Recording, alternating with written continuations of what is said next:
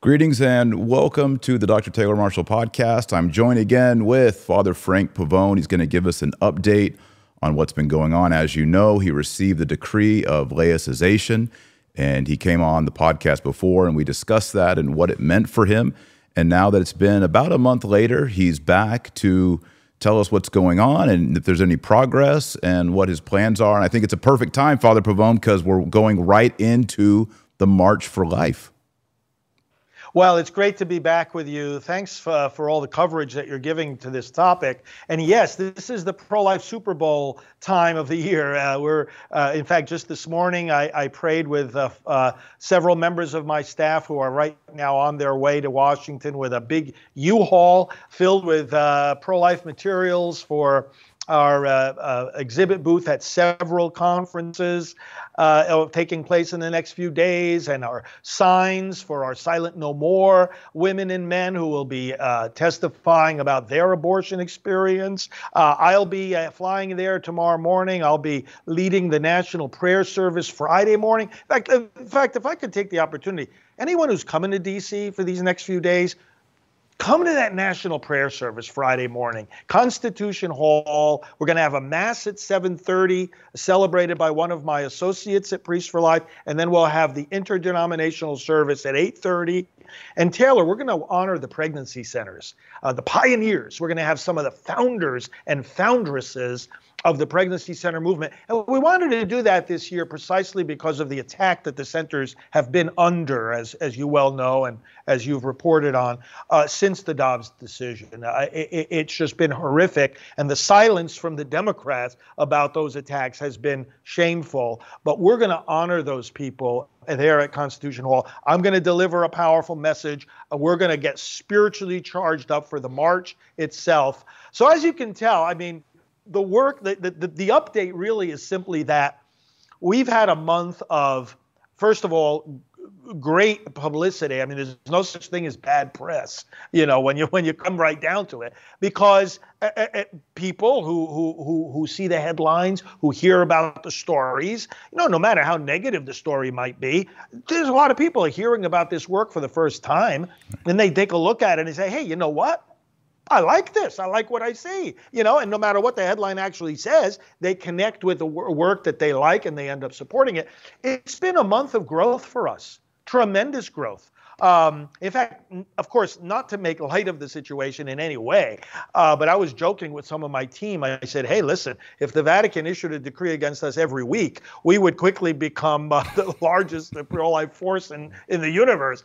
So listen, I am at the Lord sustains us in everything. I have tremendous peace, joy. I'm looking forward to this March for Life like as eagerly as any other. And I've been going since 1976.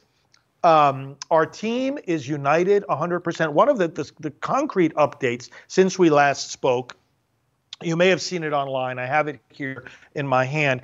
I have a resolution here from our board of directors of Priests for Life, and another resolution here from our board of directors of the National Pro-Life Religious Council. I'm CEO of both of these organizations, and both of them unanimously expressing in these documents their full support of my continued leadership and activity of these ministries for life.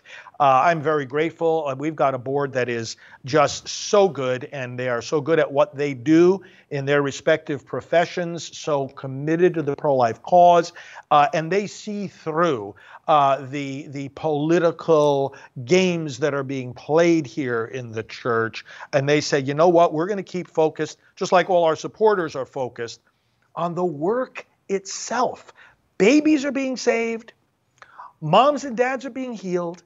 Pro-life candidates are being elected. Pro-life laws are being passed. Hearts and minds are coming to realize abortion is wrong. You know what? If we're accomplishing that, people can say and do to me what they want. We're still going to accomplish those goals. So that's the latest.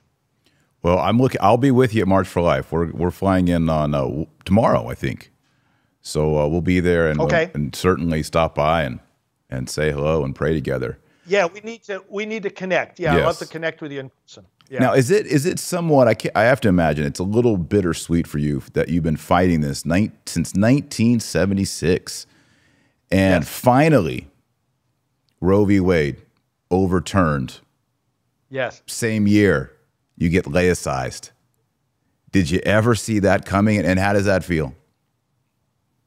I did see it coming. I saw a long time ago that those who oppose us in the church, and as you know, personnel is policy. I think we said in our first lengthy discussion about this that it's not so much about them against me as it is about a church divided within itself, because we get far more support even among the hierarchy than we do opposition.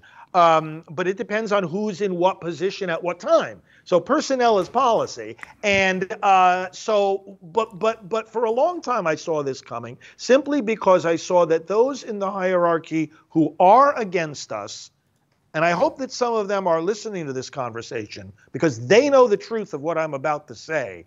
This was a one-sided narrative. This was a script that they had written already, and they couldn't care less about all the good work that we just briefly described and that you and so many of our viewers are already familiar with.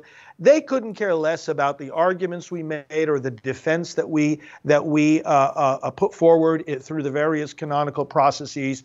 Taylor, they couldn't care less about that. This was a preordained narrative that they wanted me. They want to blunt the influence, and because that's their goal, to blunt the influence of my message and my activity and that of my team, because that's their goal, they're not going to stop attacking me. Like, guaranteed it's not going to stop. They'll come up with some other reason now why, people shouldn't listen to Father Frank. People shouldn't connect with Priests for Life.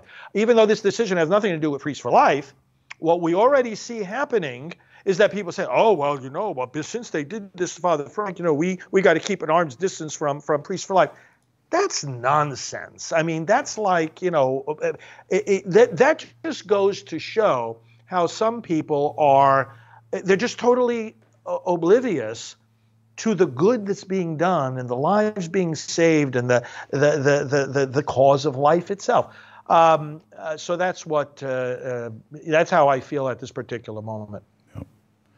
Now, I can't help but notice you're not wearing your collar. Last time we spoke, you had your collar on. You're wearing black, but you don't have a collar on. And I'm sure everyone at home and everyone watching is asking the same question. What does this mean for the laicization? Is this your new look? At the moment, and I'm, as I've been doing throughout all this process, I'm following the advice of my canonical advisors, and they've said that that's the right thing to do now is to, I can dress the way I want, except not present myself as a priest out of respect for the authorities in the church. And even when you know that a decision was based on either a wrong information or a wrong view of the facts, that nevertheless, this is what I'm supposed to be doing now in terms of having received that word that, hey, you can no longer present yourself as a priest. It's the same reason why, I wouldn't do a public mass. As you know, I've been broadcasting daily masses on my own online feeds.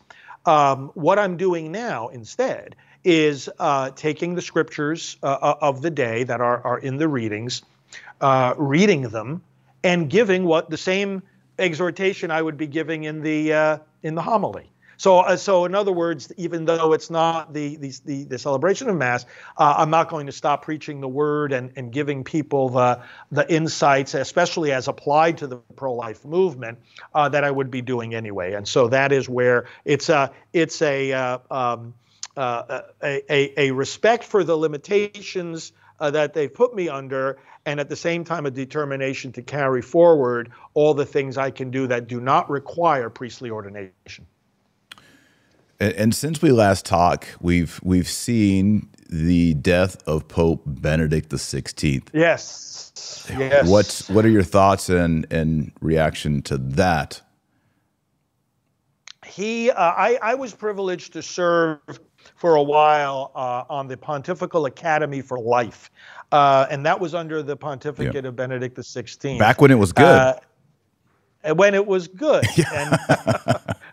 And we were able to serve him. He encouraged us, especially one particular year, the Academy for Life had at its annual gathering, the theme was on healing after abortion. And being that I'm the chairman of the largest ministry for that, which is Rachel's Vineyard, Teresa Burke, my associate and founder of Rachel's Vineyard, and Janet Morana, who co-founded Silent No More, whom you also know, the three of us were there with Pope Benedict at this Academy for Life gathering. And he, Taylor, he said something, and this is one of the parts of the legacy of the teaching of this great Pope that I appreciate in particular with the battles we fight in the pro-life movement. He said to us that day that the work of the church in healing people after abortion cannot just be done by the dioceses with their, they have their Project Rachel, as they call it, and so forth. Cannot just be done by them. He said it requires the collaboration of all different types of independent ministries. We knew he was speaking right to us. He knew we were who we are and what we do. Rachel's Vineyard, and Pope Francis, by the way, in my encounters with him, strongly encouraged the work of Rachel's Vineyard to my face. And but going to Pope Benedict, this was a reflection of, as you know, his appreciation for the movements within the church. Pope Benedict taught us that, we talk about the gifts of the Holy Spirit given to the body of Christ. Well, one of those gifts is the hierarchical structure of the church. And of course, he would see in that his own ministry as successor of Peter. That's a gift of the Holy Spirit. But likewise, from the same Spirit, you have these multiple charisms that arise among the people of God that give rise to movements, that give rise, for that matter, to religious congregations, that express some aspect of the work of the gospel that some in the church are called to focus on. So the Salesians, and I was trained in my college years with the Salesians, focus on ministry to youth. The Franciscans serving the poor, and on it goes. And so wouldn't there be a charism in the church? Wouldn't there be a movement for also pro-life, or the advocacy for the unborn? There most definitely is. And so many watching now are involved in that. So I always had a great, really a comfort and a great satisfaction in how he articulated the role of the movements, because many of the problems we're facing, and I think in large measure the problem that has been foisted upon me with this recent action, comes from a mindset that says the only thing that matters in the church is the bureaucratic diocesan structure. That is such a cheap ecclesiology. That is a truncated, ossified, shallow ecclesiology. When church gets reduced to bureaucratic diocesan structure. And yet there are so many in that bureaucratic diocesan structure who actually think we're the church. And it's like, no, you're not. Yeah. You are members of the church. You exercise a particular and important role given to you by the Holy Spirit. But you got to get your ecclesiology straight. The church is the people of God inspired by the Holy Spirit. Yes, hierarchically ordered. And yet, as the decree on the apostolate of the laity says in the Second Vatican Council, we are assigned to the apostolate by the Lord himself. By our baptism, by our confirmation, we are given the charge to bear witness to the gospel, which is the gospel of life, and thereby so many beautiful movements arise. This is part of the great legacy of Pope Benedict that I think the church is well served by paying attention to. Yeah. Now, you had mentioned that you have met Pope Francis. How many times have you met Francis, and what have those interactions been like? 4 or 5 times. They've been in the context of the first time was a pilgrimage during the Year of Faith. Remember, when he became Pope, we were still in the Year of Faith, so certain events had been planned already, and one of them was a pilgrimage for the Gospel of Life, which I was leading, and it was in, let's see, he became Pope in March, and this pilgrimage was in June, so it was just a few months after he assumed his role. And I met him on that occasion after the Mass that he celebrated in St. Peter's Square for this pilgrimage for the Gospel of Life. Subsequently, I met him a couple of times in conjunction with the Pontifical Academy for Life, which I was still serving on when he became Pope, but then also with Cardinal Schönborn of Austria. He led a gathering that I've spoken at a couple of times called the International Catholic Legislators Network. And on that occasion, too, I was able to encounter Pope Francis. And on these various occasions, I spoke to him about different aspects of my work. But the second time we met is when I mentioned that, Your Holiness, in addition to heading Priests for Life, in that capacity, I'm pastoral director of Rachel's Vineyard around the world. And he stopped me. He said, Rachel's Vineyard, so that is an excellent work. It is so great. Move forward with that. Because he had seen the fruits of it in Argentina. And we knew he was a supporter of that work. So, yeah, I mean, they were all great encounters. I presented him with various books that I've written and resources we've produced for the clergy, and books that my associate Janet Morana also met him a couple of times. And he was asking her about Silent No More and the great witness of, those that have been healed from abortion.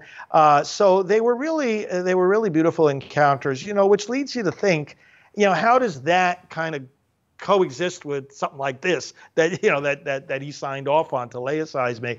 And you got to think about the men in the middle. I mean, who's advising him? And of course, we know that some American bishops, they have such a negative view of many of the things the pro-life movement does and that we do, that they just, they chirp in his ear and they get bad information to him.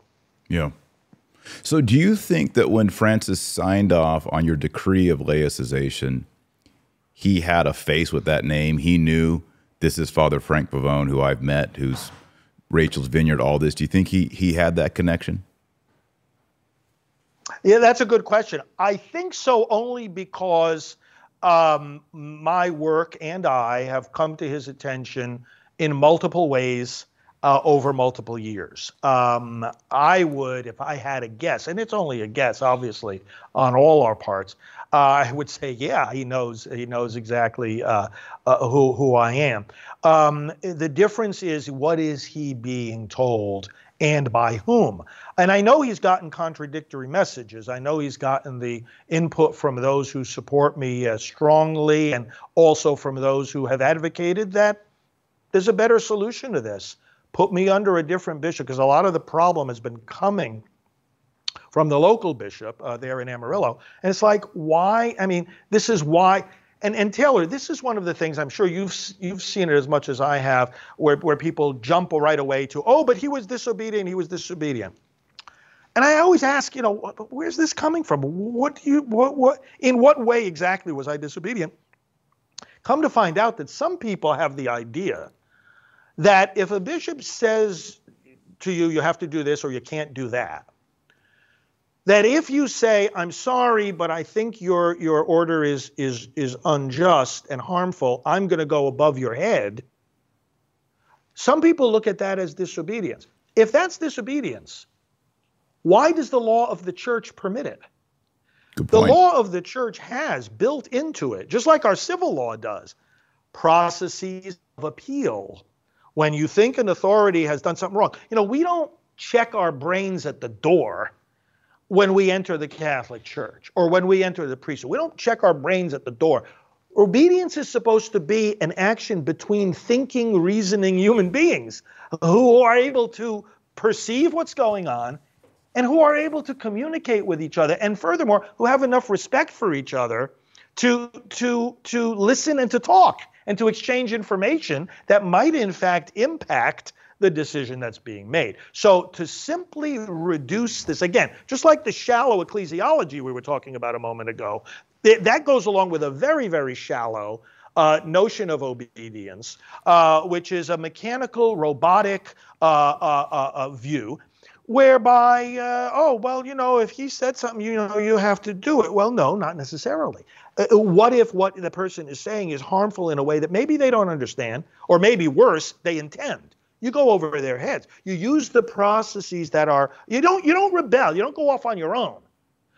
You use the processes that the church provides, and there's a reason they provide them, because the church is big enough and old enough to know human nature and to know there are going to be these conflicts, and they provide these ways of resolving the conflict. So the Pope was told, hey, listen, why don't we just let Father Frank go to a different bishop? There are other bishops willing to take me, and it's not like he doesn't want to be under authority.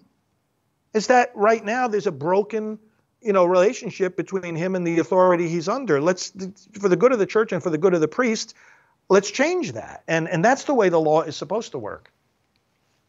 So last time we talked, Father Pavone, you had said the two ways forward, if I remember correctly, are: one, Pope Francis reverses his decision; two, Pope Francis dies and a future pope reverses the decision. Is that still the case? Are those still our two options, or has a third manifested? Those are the two options, and a third reality coexists with both of those options, which we're seeing very clearly, and that is the people of God have rendered their verdict.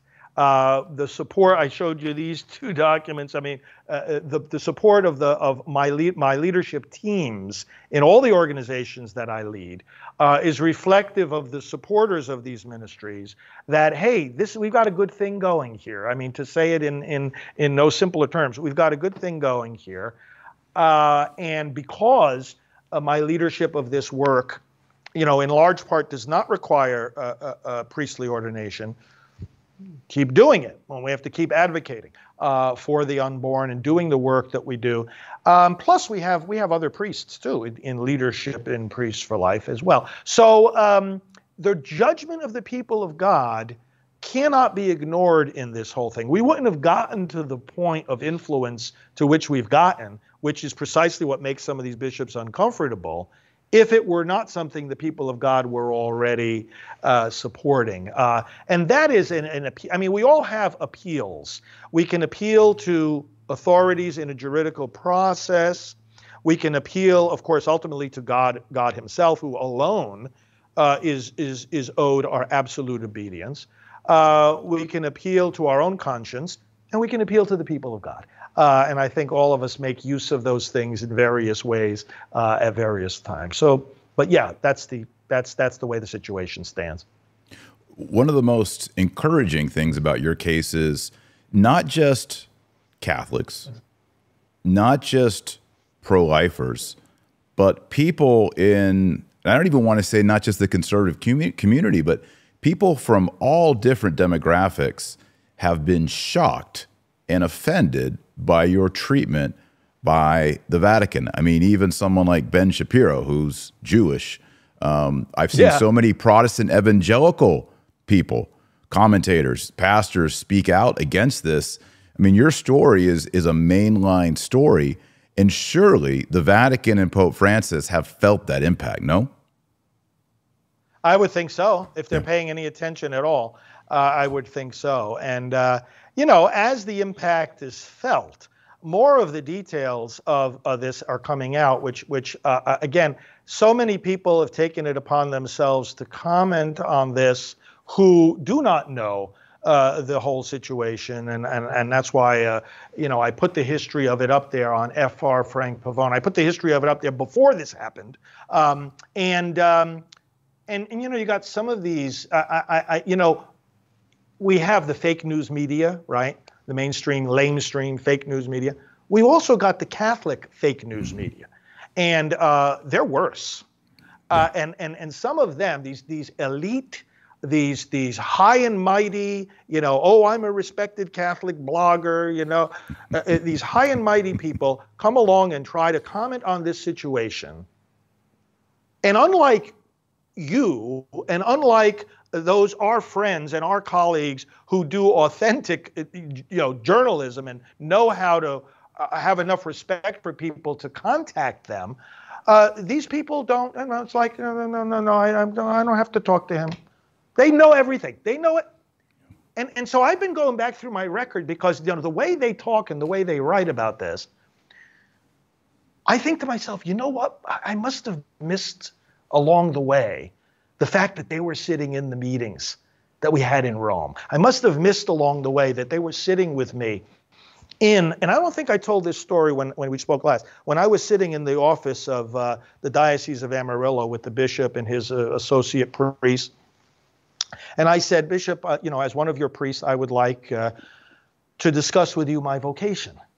I would like to discuss with you the call I am convinced I have from the Lord to serve the unborn full time. And I want to discuss with you the discernment of that call. I want to discuss with you how that relates to my priesthood and therefore how it would translate into any assignment that you might want to give me. Now, I ask anyone listening, what's the proper response a bishop should give to a priest who is asking him for his help and guidance, or at least for an open conversation about his vocation? What's the proper response a bishop should give? I'll tell you what the response was. He pushed away from the table angrily and said, "We're not discussing this."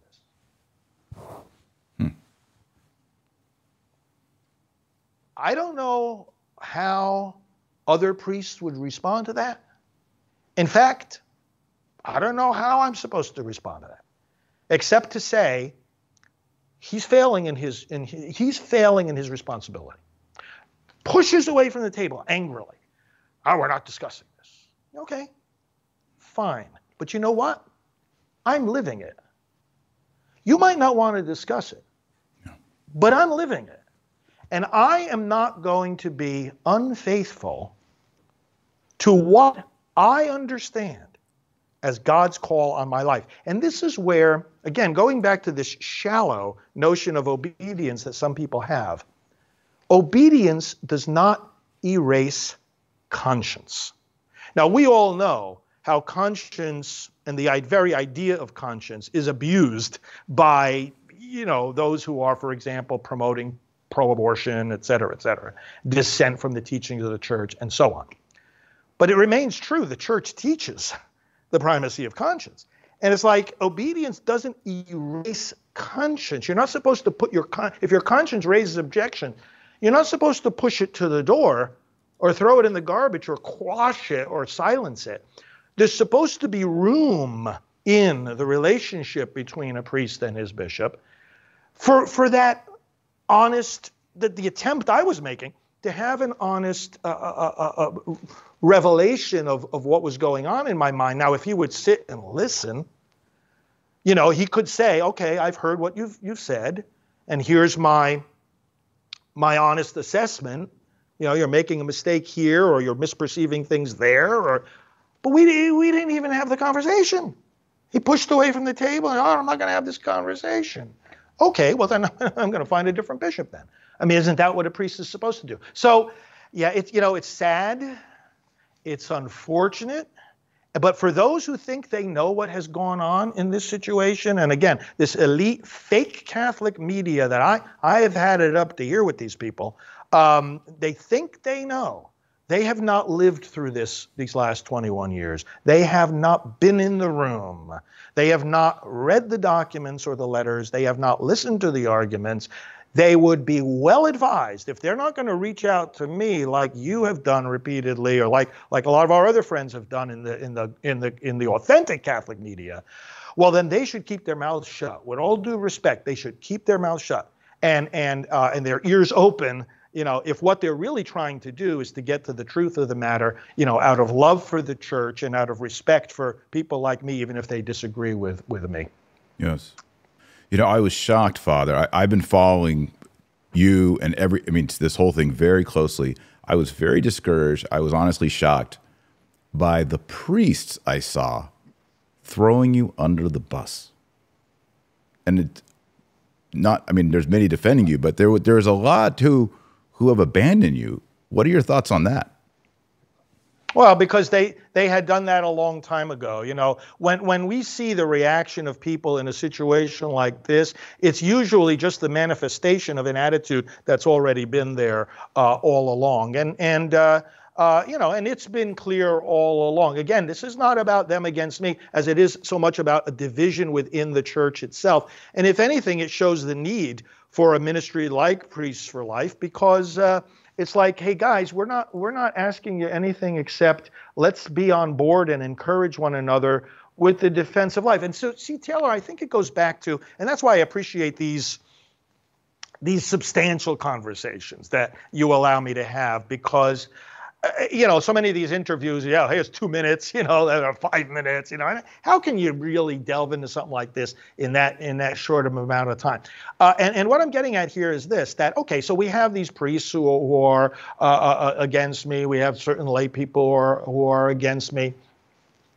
And then we have a lot of others who they're for me, but, you know, they fall into this mindset of, well, you know, I'm with you, Father Frank, but you know I can't say anything publicly, right? You understand I can't say anything publicly. Well, I'm not sure if I understand that. But be that as it may, what is it exactly that is the cause of their disagreement? I mean, let's, if we analyze it, what really is it? Sometimes it's hard to discern what exactly the problem is, because, again, I mean, should we not heal people from abortion? I mean, we don't want to reach that many people who are hurting, right? Or is it that are we having too many prayer vigils at abortion clinics? Are we electing too many pro-life candidates? I mean, and I say this honestly, and not out of any pride or arrogance. A lot of people are doing this work, and a lot of people support it, and we're not saying we're the best ones at doing it. We're just saying we're doing it. We're just saying we're committed to do it. And is there anything wrong with this? And some of these bishops, they want to restrict my work. I've asked some of them, okay, you know, you want me to, you know, like one of the arrangements that was offered to me at a certain point in time was, oh, well, you can do this work half of the time. And I said, okay, so which half of these women who need alternatives to abortion that we're reaching every day, which half do you want us not to reach? Or these people who are coming for these healing retreats, you tell me which retreats we don't do because, you know, we can't support them, or the people who are the voters that want to be educated. How can I make a difference for electing pro-life candidates? You tell me which of those seminars do we cancel? I mean, and of course, none of them can ever answer any of these questions. And if it's just personal vendetta or, you know, personal reasons that people are opposed to this, whether we're talking about the laity, the priests, or the bishops, it's like, hey guys, I have no time for that. None of us have any time for that. That's where I say, and again, I hope it doesn't sound arrogant. It's not meant to be arrogant. But that's where I say, Taylor, a lot of this it's their problem, not mine. I'm perfectly content, perfectly happy doing the pro-life work that I'm doing. And I'm knocking at the door to get the priesthood reinstated, but I'm not the one that's got the problem. I didn't throw away my priesthood. I didn't go away from the church. I didn't turn away from any of this work. I'm happy doing the work. I'm doing it. It's bearing fruit. It's not my problem. They have some kind of problem with me. It's their problem. Yes. Now, you had mentioned that there were American bishop or bishops involved in your decree coming through. I have a pretty good suspicion on who that would be. Do you think, you're free to name them if you want, but do you think the fact that we have the most pro-abortion president of all time, who also happens to claim to be a devout Catholic, has anything to do with the boldness against you? With the boldness? Yeah, I mean, it's not just that they're slapping you on the wrist. I mean, they went for the jugular. They are trying to take away your priesthood and render you a layman. Yeah. That's bold. Yeah. Does that have something to do with how weak we have become in America, both in the episcopate, but also in the presidency? That we've lost this momentum, or that there is... I think this is a worthy question you look at, for example, at my sermons. Okay, so we have all of them online. We have a special page, prolifemass.org. On that page, people can look back. They can look back at the election season of 2020, for example, or the recent elections of 2022. And they'll see some pretty powerful sermons calling out by name Biden and Pelosi. Every once in a while, a priest gives a sermon and he'll call out Biden, and the sermon will go viral, right? You get them, I get them, the emails. Oh, listen to this, what this priest says. Well, I've got a few dozen of those kind of sermons there online, and I've been doing it for years. And it's like, I can't imagine that that some in the hierarchy aren't really, really troubled by those kinds of messages going forth. Now, they've tried to simmer me down in that messaging. They've tried over the years. The documentation I've put up on frfrankpavone.com, people will see, at various times, oh, well, you really can't be saying this, you can't be advocating for that. And I've responded, again, within these processes, by saying, okay, well, let's have an honest discussion about this, because the teachings of the church, as I read them, canon law, the Second Vatican Council documents, encyclicals of the popes, as I read it, the church has to speak the word of God into the political realm. It has to. There's not an option. And she always has. Every century, the church has spoken into the political realm. From the apostles to this day. Yeah. Isn't that right? And so what's different about today? And it seems like it's not that the teaching has to be reformed. It's that the way we implement it has to be reformed, because there is this allergic reaction to being too specific. It's like, oh yeah, we gotta build a culture of life. What does that mean exactly? In our current context, building a culture of life means getting the Democrat Party out of power.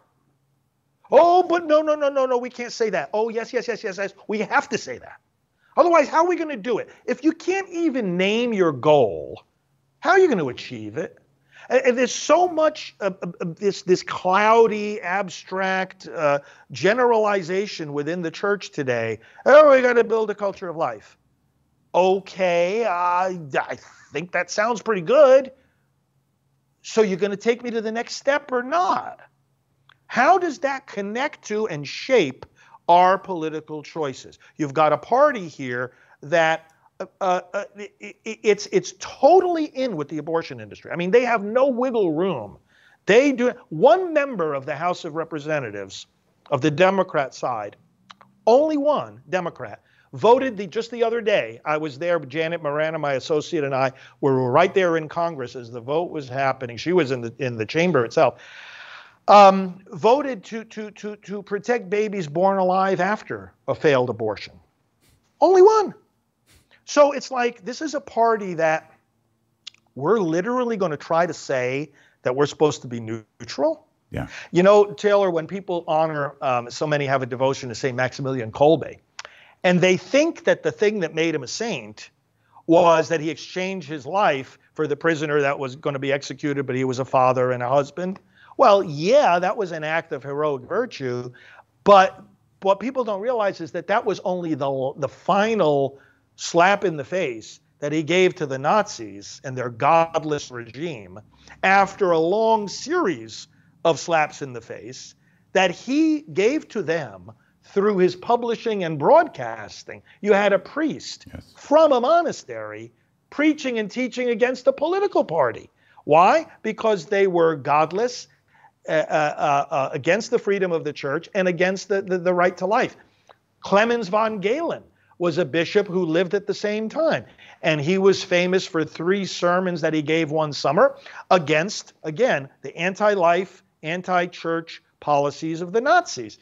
They made him a cardinal, and now they're making him a saint. And when he was beatified, the cardinal who gave the homily said, we are facing today the same kinds of challenges when it comes to anti-life and anti-freedom philosophies. Well,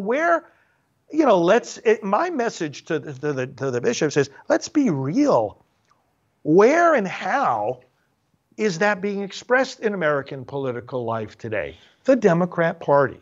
So yes, I do know that a lot of this so-called friction between me and the hierarchy, it doesn't come from me being rebellious or not willing to be obedient or anything.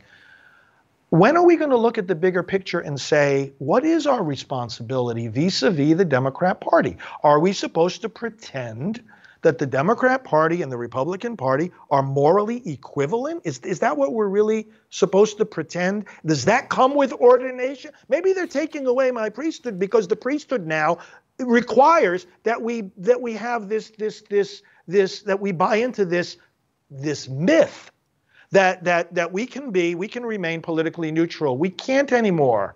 In a sense, we know, of course, the church doesn't have, and here I'm quoting again the council documents, the church was not given a political mission by Jesus. The church was given a religious mission. But within that religious mission, we've got to speak the word of God and apply it and help people apply it to all realms of life, including politics. So some of them don't like that, but I would appreciate a discussion on the merits of what's going on here rather than just a character judgment against me. Yes.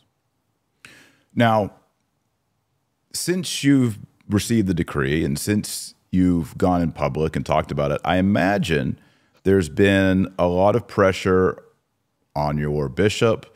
And then also, so that's the first question, has there been any more discussion with your bishop?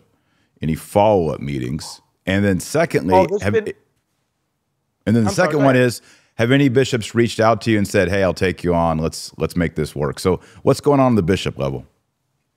Yes, well, the many supportive bishops, including many who have been our advisors for many years, and yes, they've reached out to me both before and after this decree and said that they're willing to take me. And in fact, the Vatican even authorized a transfer at one point that the Bishop of Amarillo interfered with. But the Vatican saw this as a good option. But you see, if the goal of these enemies is to blunt my work and my message, putting me under a supportive bishop doesn't solve the problem. It compounds the problem, right? Because then I would have even more church support to go into even more places and bring the message even more widely with the at least tacit endorsement of the church. As far as one thing people have to understand, as far as any communication with the Bishop of Amarillo, that has been non-existent for years. In fact, I was under orders from all my advisors and canonical team see, this is not something that a priest like me undertakes on his own to fight against all of this. This is not me doing things. There's a whole team involved. I have canonical advisors in the U.S. who work together with canonical advisors over in Rome, experts at dealing with the Roman Curia and cases like this. We've got a whole team of people and a whole lot of communication, much of which I'm not even directly involved in myself. It's very much parallel to what goes on in a civil proceeding. You know, the lawyers might be talking among themselves and lawyers talking with the judge and processes being worked out that the petitioner isn't even privy to. So it's much more complicated than meets the eye. But if I've been under orders for a long time not to have any communication with this bishop, and for very good reason, because it has been evident that he has an animus against me. Let me give you another example. One of my chief canonical advisors from the United States was asked to come to Rome for a meeting at the Congregation for Clergy. This was at the time when they were deciding whether or not to authorize my transfer to another diocese. He flies to Rome. He said, "Do you want to come with me?" I said, "No, I want to come with you because I know exactly how this is going to turn out." I predicted how it was going to turn out. He flies to Rome, right? The meeting was supposed to be with him, with officials of the Congregation for Clergy, and with Bishop Zurich of Amarillo. Zurich decided not to go to Rome. I want to come in by phone. So they allowed that. My canonical advisor flies to Rome, goes into the office of the Congregation for Clergy. The officials are there. The bishop gets on the phone. "Your Excellency, good afternoon. We are going to start the meeting now. Is Father Pavone's canonical advisor there?" "Yes, he is here sitting in this room." "I will not speak to you unless he leaves the room." They asked my canonical advisor to leave the room, and then the bishop, as related to us by a priest who was in the room, starts yelling at the cardinal prefect of the Congregation for Clergy. "You people have got to get this priest under control. You are creating so many problems. This is terrible." They hung up the phone.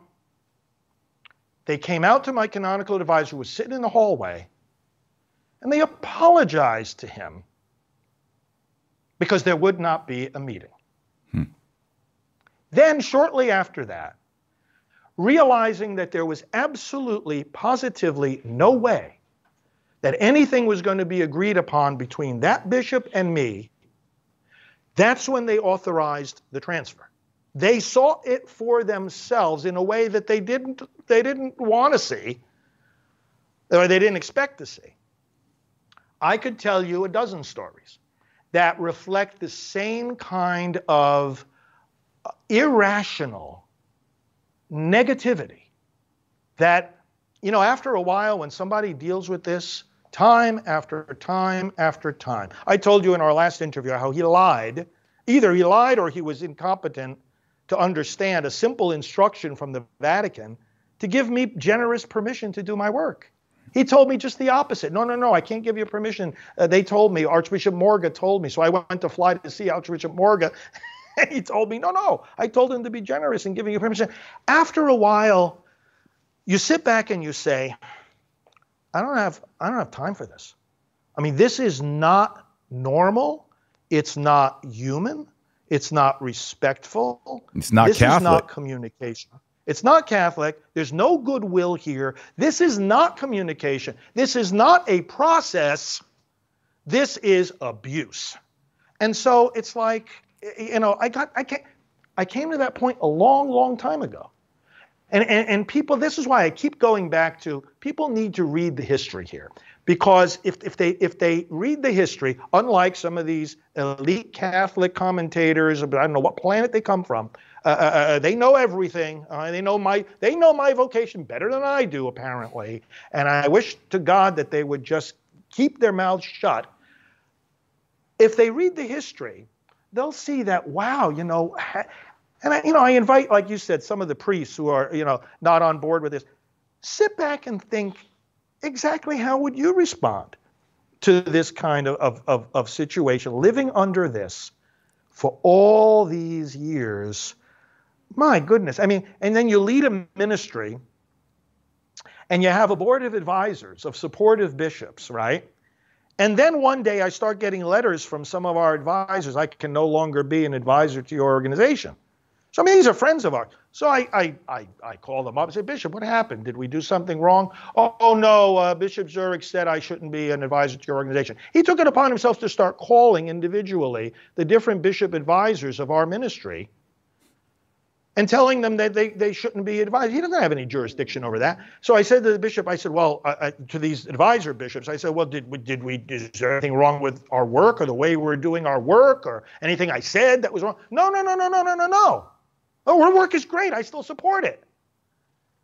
But I can't be because your bishop told me that, and it's just like other bishops who I know are supportive And if I get invited into their diocese, but then the other bishop says no, it's like they go along with him out of, this fraternal respect. But if their life depended on it, they couldn't give one reason as to why I shouldn't come and share my message. And they wouldn't be able to give one little thing about what harm. My question is, what harm would it do to the church if I came in and said that mass, or if I came in and gave that pro-life talk? And Taylor, this is what's getting some of them into a real bind now. Let me just illustrate this. As we discussed a moment ago, Rachel's Vineyard is under our umbrella, right? So this is the largest retreat program for healing after abortion. Some of the dioceses use Rachel's Vineyard as part of their Project Rachel, as part of their outreach of healing. I'm the CEO and chairman of Rachel's Vineyard. Priests for Life provides the primary financial support for Rachel's Vineyard. And the founders and coordinators of Rachel's Vineyard are our full-time employees. So now my challenge to these dioceses is, okay, you don't want to have anything to do with me? Should we pull Rachel's Vineyard out of your diocese? Oh, what does this have to do with Rachel's Vineyard? Surprise, surprise, where you're not paying attention. It's a ministry of Priests for Life. So some of these dioceses are getting themselves into a real bind right now. And so, I might say, is the Holy See mission to the United Nations. The Pope's mission to the United Nations, guess who helps them out in a very substantial way? Priests for Life and me personally. So my question to Pope Francis is, do you want it to be today or tomorrow that we just pull our support and we don't give them the help that they need and that we want to give them? Because now you're punishing me, and for some reason you don't want me to do. Is this work that you don't want me to do? Or Taylor, what do you think? Are these people going to try to have it both ways? We want to have our cake and eat it too. We want to bite the hand that feeds us. We want to punish this guy. Oh, but we still want to get the benefit of the hard work he's done for the last 30 years in building up this ministry and raising all this support. And we're still going to take advantage of that, and we're going to boast about that. There's one diocese, they celebrated just recently, very recently, their 25th anniversary of Rachel's Vineyard. Oh, this is great, and they're so proud of it. And what are they going to say to me? Yeah. Oh, thank you? What are they going to say to me? Hey, good work? No. They're going to say, away with you, away with you. So. You know what it reminds me of? Mother Angelica. They wanted to use it. They wanted it for themselves, but they didn't want her. You know? They want the fruit. They want the fruit of the work. But they don't want her. They got to cut her out. And that was really a big struggle in her life. I mean, what do you think? I mean, you knew Mother Angelica. What do you think if she were alive and saw you laicize, what would she say? You know, I haven't thought of that particular question. I know that you haven't? She would oh my goodness. No. But I know she would say that the approach I'm taking is the right approach, which is don't go off to a different denomination, don't rebel, knock at the door as long as it takes, this pope, the next pope, whatever, asking them to reconsider this decision, reinstate my priesthood. And in the meantime, with the support of the other leaders of the ministry, do your work. Do your work. Do good. The St. John Bosco saying, do good and let the birds sing. I think Mother Angelica would say that. And she would say, fight for your rights, And again, I just, we got to get away from the wimpiness in the church. That was one of the key messages of Mother Angelica, right? So get away, enough with this wimpiness. And part of the wimpiness is this notion that, oh, no, we got to be passive. We can't do anything to defend our rights. Oh, yes, you can. The church provides mechanisms to defend your rights. And, I have here the report that was given to the Congregation for Clergy a decade ago when they did a visitation on our work. And I was very happy, that they said this. Let me just quote one sentence here, that they recognized that for me, this is a vocational issue.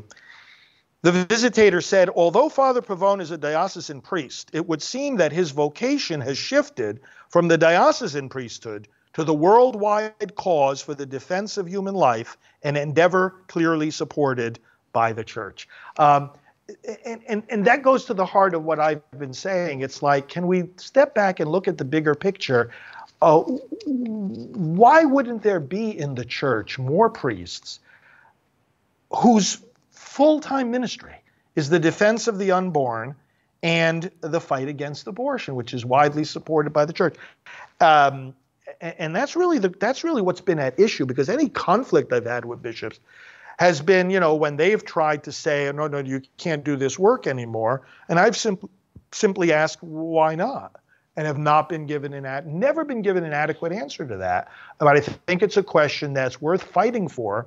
And I want to ask all our viewers to fight for it with us. You're fighting for it, I'm fighting for it, so many others. It's like, hey, this is no time to walk away from the abortion issue. It's time to equip and encourage priests who want to give themselves to it, and all the rest of us too. And even if they come to the judgment for some strange reason that, again, I do not and have never understood, that a priest shouldn't be doing work like this, could they maybe take a moment to say thank you? We've seen the reversal of Roe v. Wade. Many people have expressed gratitude and thanks that, hey, your whole team, this whole movement, everyone played a role in making this happen.